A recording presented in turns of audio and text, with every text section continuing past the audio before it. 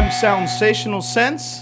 And I'm Death Metal Douglas. And this is Savanting the Idiot. Yes, it is. So for our first little talk, I guess we're going to talk about, we just completed doing our new intro to And to I the know show. the folks out there just love it. Musical- We love it. You musical better love it. Extravaganza. You know what? If you don't love it, you better make sure I'm not in the room. Yeah, so we figured we wanted it to sound spontaneous. We wanted to capture the energy, like punk energy. So we didn't want to think about it too much. And we didn't think about it too much. Doug literally just wrote a riff on the spot. And we decided we're just going to chant Savanting the Idiot over it. And it all came together. It sounds pretty cool. Except for one spot where I thought I could play like Dave Mustaine of Megadeth. Yes, he was insistent on matching the double bass cadence with the guitar. I want it to sound like a machine gun. Yep, Anyway. that 16th note thing doesn't always work when you're just the bass player. It didn't work out today, for instance, so we didn't go with it. But everything else, man, I think we got ourselves a theme song. Well, as I was saying and earlier, outro. it's like everything that goes over that double bass section is just like we got the vocals, we got the best guitar. I mean, everything's just, you know, it's I think it's the best. it came together. Like I said, really if you well. don't like it, go to the other room. The upper room. Go to the torture room in the back, the bunker. Oh God. So you were saying something to me earlier. It's funny because today was a busy morning. I was telling Doug, it's like Murphy's Law. What can go wrong will go wrong. And I was doing a sound check before Doug got here. And he was taking the bus over to my house so that we could start on this endeavor that we're doing, which included getting the song intro done and doing the show.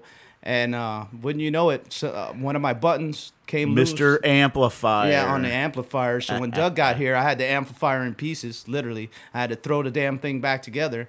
And while I was doing that, you mentioned something about what was it? I guess I was talking about was it the radio show I listened to and Yeah, you mentioned a few things. That was one of them. yeah, that was Could elaborate yeah, a little bit. Yeah, no, we them were up to talking speed. about we had this song that you really liked, that No Trend thing or whatever, but where I got it from was a radio show, and I had just watched the Bobby Lode documentary. Well, actually, it's on the band, not just Bobby. You know, Jeff and you know, it was definitely interesting. But the guy that did the radio show, Bob Slade, I started listening to him in 1985, and I'm watching this movie. I finally get to see what he looks like.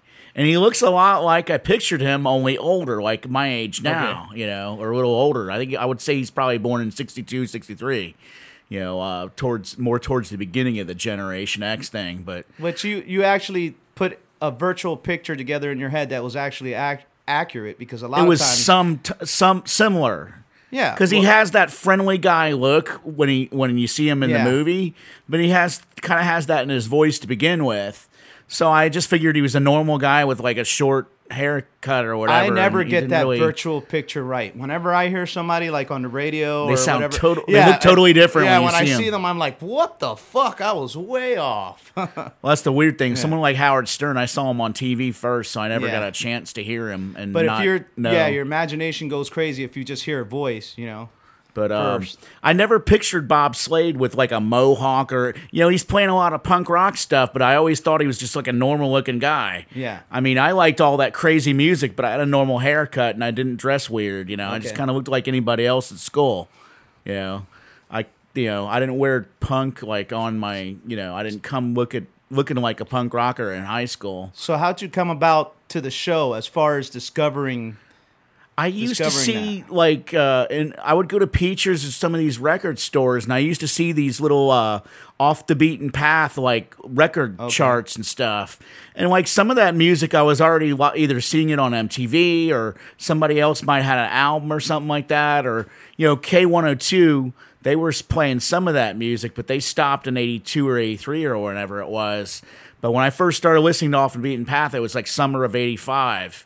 But it was just like all of a sudden, like Take the Skinheads Bowling, Camper Van Beethoven, that No Trend song, Teen Yeah. Love. It was just like all this crazy music coming at me at once. But it wasn't just that radio show. Spin Magazine happened at the same time. Okay. So it was a good name, an appropriate name as far as being off the beaten path. Yeah. Because it literally, that's where it took you musically. So it opened up a whole different world of music for you. He was already playing some stuff I already liked. He was playing REM, The Cure, and, you know, I already knew about Suicidal Tendencies, but I didn't know any other hardcore Pepsi. punk. Oh, You know, what is a Pepsi? yeah, exactly. I didn't realize. I didn't even know at that time that year they did a video for that song, and because I didn't see the video until a couple years ago. Yeah. I think you might have had it on your Facebook. And No, I was like, I've I've never seen this. Oh, I sent it to you too because we were talking. I think about that it. was a couple years ago, or maybe a year ago. But And I was on that kick where I was like, all he wanted was a Pepsi, man. I don't think All I I'd seen wanted the was a video Pepsi. before that. And if I had seen it, maybe it was once, not Yeah, long he's before all that. choloed out and just Yeah, he's all- walking. yeah. Walking through the whole video. It's cool. Well, that was the big thing with them early on with Louis Seorga, the bass player. Okay. Those two main guys. Yeah. They were always like, you know, they got the headbands on. They had different Suicidal shirts. It was a very Cholo gang thing. Yes, for sure. You know, I even showed you that Henry Rollins thing where Black Flag were doing their show in Mike Murr's garage. Yeah. Remember that? It's like the Yeah, long-haired that's a- guy quit, Dez. Great pick too. Yeah, that was the guy with the Hendrix shirt on. Yeah. He was quitting the band, Des Cadena. Okay. He's got the hair down to here, and everybody else has got a buzz cut. It's funny. Wow. It's like one of these guys doesn't fit the other. I don't know. It's pretty funny. So but yeah, how often when he did that show off the beaten path was it once like, a week. But did he talk a lot, or did he play mostly music, or was it pretty good? You know, it was mix mostly of- music. So it and- wasn't like a bunch of talk radio. Well, either? he just like talked about the bands a little bit, but not much, and then he would mention the upcoming concerts at the Cameo Theater, which I went to not nearly enough of. Okay. But I would listen. His show came on Monday nights at like midnight. So right. everybody else in the house is asleep. I had to go downstairs. No, I mean this is when we were. That was later on when we had a townhouse. But no, I would sneak to the Scenario in my dad's office. Okay. And Did you have earphones on? no or way, you he had was to already have it gone turned by down? then. Yeah, no, I had no earphones, but I had the volume turned all the way down to where I could barely hear it, so You got nobody your else ear- outside heard ear it. right Oh up yeah, I against felt like the I was really speaker. sneaking around Yeah. doing something wrong because it was just like That's cool. I'm not supposed to be up at this time. That's rock and roll. and I have like maybe 70 That's to 80, maybe 100 tapes rebellious. of that show.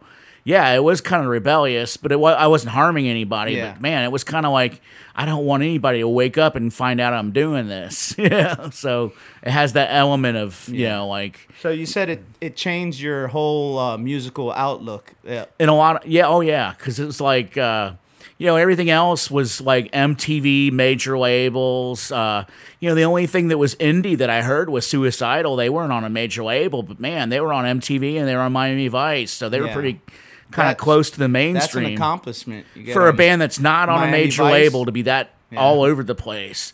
Frontier Records, that's not a big label at all. They were like a mid-sized independent label, but their cash cow is Suicidal Tendencies. Okay. Christian Death, Suicidal Tendencies, and I think the Adolescents were another punk band that sold pretty well on their label. But they did college rock stuff too. Thin Right Rope were a good band, but Suicidal was like their.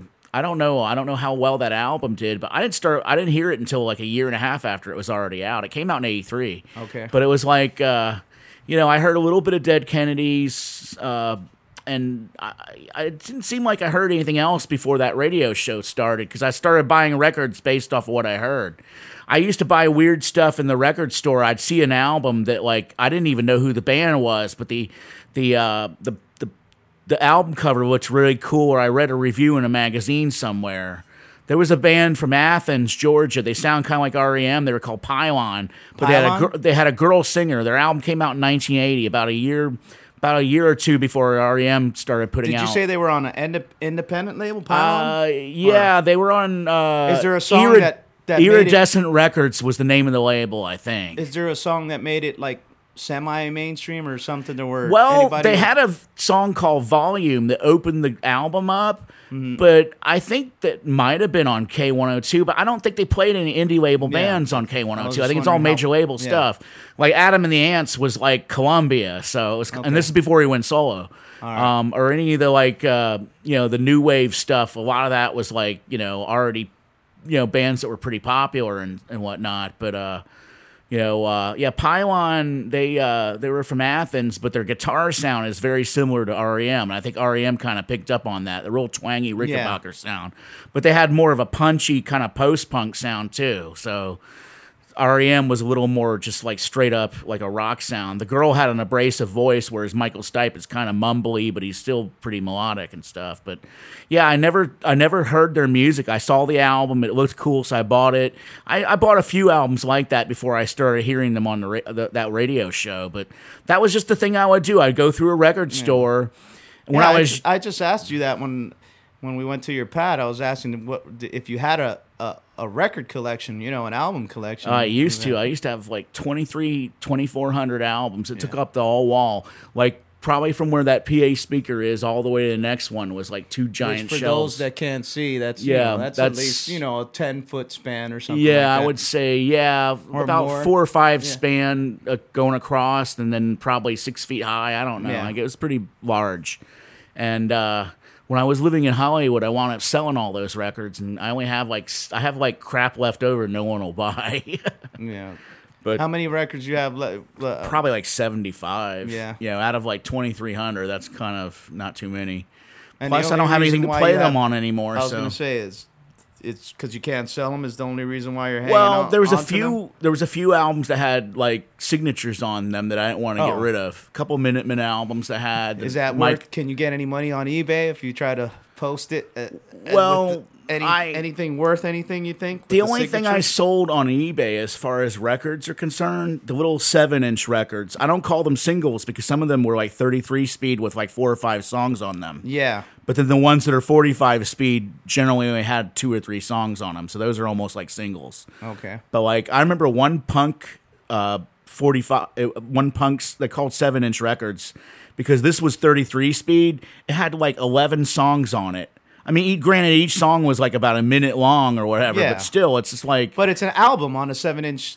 Yeah, well, it was like Vinyl, right? they put as much on one side as they could because they had it 33 speed instead of Yeah. 45 speed. Okay. And that kind of kills the quality of the sound a little bit, too. I mean, but these are like grungy 4-track recordings of punk bands that were just like, it's real just nasty sounding anyway. It's just they weren't really, I think, that concerned with the actual sound quality. They just wanted to cram 11 goddamn songs on a Quantity. small record. Quantity over quality. Pretty much, yeah. It's punk rock, man. It is. We were kind of going for the quality and the quantity today with that song. Well, yeah, you know? I mean, you want a decent recording. Well, nowadays, and it's not like we're recording the vinyl and all that shit and all that. At least I got a decent setup. It's just a matter you of could add the little album pops with a DS or whatever it is you use for that. Yeah. No, they actually have plugins that literally. No, I've make seen it, that, yeah. it'll make it sound like a damn a record But player. the funny thing is they don't really. The overall idea of the whole vinyl thing is, and this is kind of weird because, the only way you can get true analog on that disc, Okay. is you have to record on a reel-to-reel tape. When you do your mix down, it can't be on DAT, it can't be on a computer or any kind of hard drive. It's got to be 2-track analog reel-to-reel. it's got to be and the way they authentic edit way it. they did it. And the way it was edited, I learned this in recording school. You would edit it with razor blades.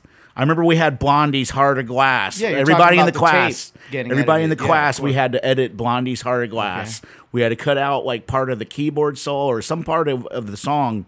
We had to cut with a razor blade, and I always got the best I marks didn't even out know of you anybody did in the any kind of class. recording school. Actually, this is news to me right Oh, now. I guess that's something I forgot to mention. Yeah, and Well, after the Army, I messed around in Atlanta, with those bands I Okay. was telling you about, and also trying to. I was just working in restaurants, but I went to Art Institute in like 1994 to 96. so the actual class you took was a recording class as far Oh, as I had a recording bunch of those techniques? classes. Okay. I just wasn't that interested in that stuff back then. I was still getting A's and B's in the classes. Uh-huh. But I was just like, I just want to play music and listen to it. I didn't care about, But you were a actually tube amp learning- versus a solid state You were amp. Gear, learning I didn't the give a shit old about gear. school- The old school way of recording, though. Because they were still- doing both. They showed us Pro Tools, but they showed us like reel to reel, Okay. 24 track reel to reel. So you were learning both. And we that's interesting. they had us in the school with the 2-track mix down. That's the mix down that goes to the vinyl That's record. the master, for the vinyl. Yeah, basically, yeah. So the weird thing is and it's so funny because I knew a band that they were on a record label. They were so psyched because they were like guys that loved vinyl records, kind of like I did back then. Yeah. And then they were like, they were really bummed out to find out that the mixdown tape was DAT. So basically, digital music going on a vinyl record, it's just like a It's CD mute anyways. point. It's like Yeah, what, it's what the just, fuck are you just doing? having You're a CD actually- on a vinyl record. Yeah, It's kind of like you're talking about the plugins that make it sound like a record, Yeah. but it's never going to be a record because it's not analog. Exactly. So there you go. with And that that's whole another analog thing I thing. didn't get. Like I know a lot of hipsters nowadays, and that they've brought to life actual vinyl again. It's funny how that dips up and that weird up cassette and down, thing up and too, down. with kids that are like in their 20s. Yeah. It's like, wow, what the hell? Where the hell that come from? I don't really get the vinyl thing. Well, I do, but like if I have a preference, it's not like I'd collect. In this day and age, go out of my way to collect vinyl because. Yeah, I was the only one buying records in the 90s. Everybody went to Yeah. CD, and I was just like, But oh, you wow, stayed the records are really pretty cheap. I can buy a faithful bunch to of it? them now. Yeah, cool.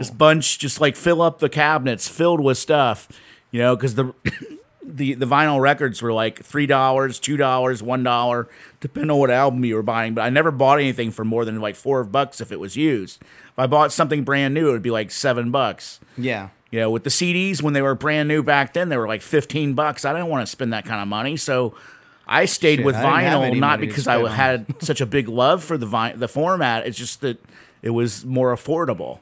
I liked when the MP3s, when they actually developed that technology, and in the days before Lars Ulrich decided he was going to make War on the People, when everybody was stealing fucking MP3s. I loved that era because I was getting so much music for free, And Yeah. I know a lot of other people did too, but it wasn't like when I was a kid, I didn't have extra fucking I was money too to be technology dumb spending to do on that. music, I just still had the CDs and the vinyl, but I had a computer for other whatevers. Yeah. Now everything is in my iTunes. The CDs go straight to iTunes. Yeah, but back in the day, before iPhones and all that, they had MP3 players that you could I had a actually couple load of up, those. MP3s off there. And like I said, before Napster and before Lars decided that he wanted to be a fucking douchebag, dickhead, and take I on love the that. whole... I love that animation they did of those Yeah. two. What was he like? Well, he's like, "We're gonna come to get you." Yeah, because he decided he was not going to have that. He took on Metallicops. Yeah. Metallica. And it's amazing because now look, they have Spotify, all these. You could still, if you wanted to, you could actually steal music, but people aren't doing it as much with these things like Spotify and Apple Music and all that because it doesn't cost that much. You pay $1 for a song and you just buy the song you fucking want to listen to. Or you have a subscription like these places you pay $7 or whatever it is. a certain to get and the- you could and then download have all access the to music whatever. you want. So why would anybody want to go out of their way to try to download music that's illegal?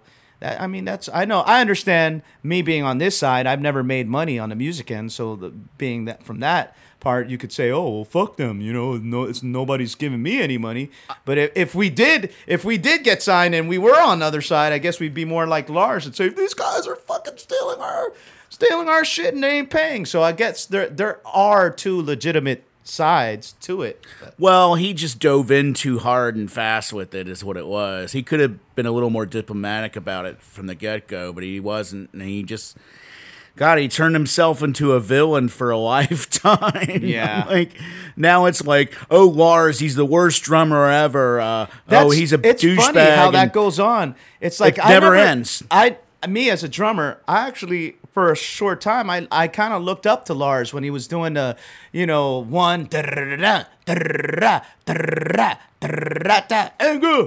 but anyway I kind of looked up to him when I was a kid for that part of it. But now there's like it just goes around that everybody's kind of, it's like Eddie Van Halen. It's like Eddie Van Halen. Everybody surpassed him as a guitar player, It's like that set the precedent like 30 years ago, but guess what? 30 years ago is 30 years ago, so there you go. But Lars got a huge ego about him anyway. I mean, he's terrible in that movie. I saw that movie, it's just like, he makes these awful paintings and makes all this money off them because he's Lars. But he's such a douchebag. He's got his own podcast, and he actually had Les Claypool on his podcast, and he was just trying to get Les Claypool to tell everybody what a good drummer that you actually said that I was a good drummer. Now tell everybody. You remember that? You remember when you said I was a good drummer? And Les Claypool, actually did that. Yeah. He put him on the spot like that. What a fuck weasel kind of fucking. That is a fuck weasel move. So,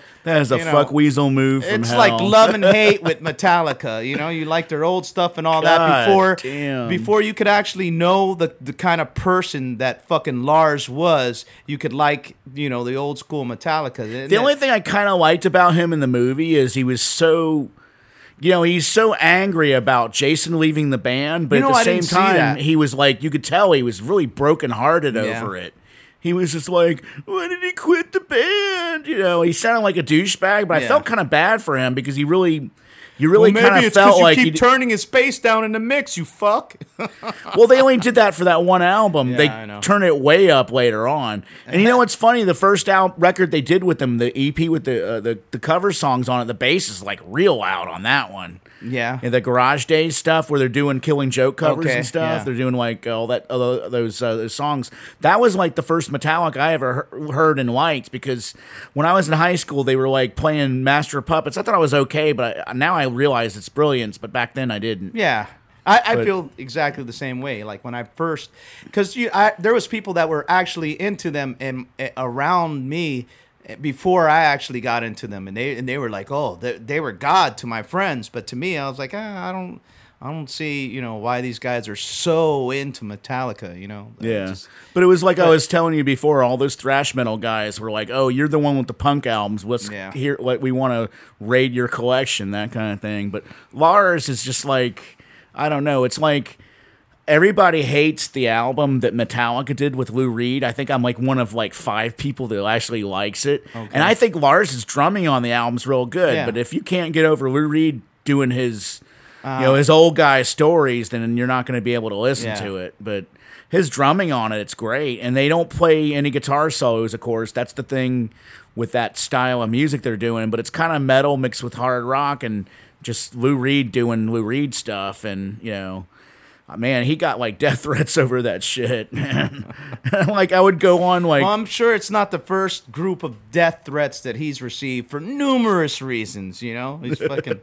He likes to be the guy you love to hate. I guess. No, I'm not talking about Lou Reed. Are you talking about? I'm talking about Lars. Oh, Lars. Yeah, exactly. I'm saying. No, I'm talking about Lou Reed was getting death threats, not Lars. Oh, I thought you were saying Lars was getting. No, Lou Reed, because all the. I don't know if you knew this, but all the Metallica fans, like even the ones that didn't listen to them for like 4 albums ago or Load or whatever, they always hated them for a long time anyways. They hated them even more when they did the Lou Reed album. It's called Lulu. It came out in 2011. Wow. I fucking love that album. Yeah. I'm like one of 5 people on this planet that listens to it. Well, the thing with Lars is playing, I think, when he started getting produced, when the whole Seattle scene broke and they changed their style, and that's when they would say that they actually sold out to go mainstream because they needed that's when they started to get groove. Before the Black that album, yeah. There was no groove before that. There was like no groove or anything like you would say. The thing like with the Black album, like blues fundamentals, there was none of that shit. It was just robotic, Yeah. Clicking but the thing with shit. The Black album is they were still a metal band with long hair, but they were like doing slower stuff, and you could hear the bass a lot louder in the mix. But then when they did Load, I'm the one who takes you there. That's a great fucking song. But when they did Load, it was kind of like they cut their hair short. They were becoming Alternica and all that. Sad but true. That's one of my favorite songs that they've, and that shit's simple. It's just. I mean, Inner Sandman. I mean, even Inner Sandman is like it's got a great riff to it, so you can't deny that. But You know, it just That's more riffy than groovy, but I gravitates towards metal groove, I guess, if you say. Yeah. You know. Like yeah, it's got that movement, but it's not exactly. just, you know. It's well, not yeah, just the older straightforward. thrash and you know, hardcore stuff was, some of it was so fast, like you said, it lacked groove. Yeah. And that's why you would have to stop listening to Slayer and start listening to the Red Hot Chili Peppers so you can watch you girls balance yourself watch girls out. throw their hips The around a yin little and the bit, yang. right? Exactly.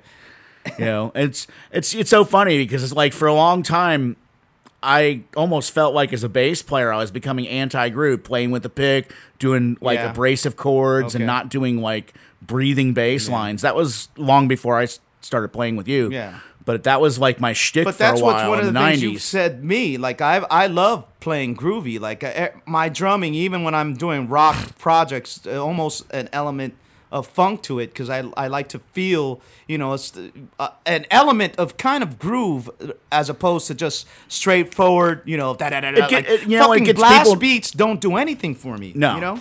They don't get Fuck a girls goddamn- dancing for stars. Yeah, fuck a blast beat, man. I don't get it. It's like, I listen to quite a bit of death metal, and I like the blast beats in a lot of the death metal it gets I listen old to. real but, quick though. but But when you're listening to blast beats, then you have the drums. They're just keeping time, really, because then it's all about the guitar. It's not really about the rhythm section. It's not about drums and bass and all that. Yeah, You're just it's so keeping time fast. for the guitars to celebrate themselves. Well, it so to depends. speak. You know, it's like every genre or subgenre of music has people that are good at it and people that are just hacks. Yeah, that's I mean, true, too. if I try to get somebody to listen to death metal, I always try to point them to like stuff that's more musical, like Morbid Yeah. Angel. You listen to Morbid Angel. Shit, I haven't heard that name in a long time. Yeah, Morbid and Angel. it's funny I forgot because- about those guys. Oh, and they're still around, but the thing is, you know, earlier stuff they had is pretty good. It's fairly involved compositionally, I'm but glad it you gets said better. that. I'm gonna add that to my playlist. You know, I'm Yeah. gonna check them out because I haven't I- heard them in a ancient. It's been years. And like a I've- cat I'm stalking. I'll take your soul and you'll be like me, emptiness. And with that, we'll conclude. One last thing. Evil Okay. Dave from Morbid Angel's got a book out. I need to read that. I can't remember the title of it. It came out earlier Evil this Dave. year. What's his? That was the bass player, the lead that's- singer. Okay. I mean, it goes back and forth between him and another guy named Trey. He came back And into he the just band. came and- out with a book. You're saying? Yeah, he came out Okay. with a book like earlier this year. I can't remember the title of it. It was, but it's Dave Vincent, and then it's like Evil Dave is his like his stage name, and I guess that's a wrap. We ended on death metal. Yes. For Death Metal Douglas. I'm Soundsational Sense, You got Death Metal Douglas. and we are Savanting the Idiot.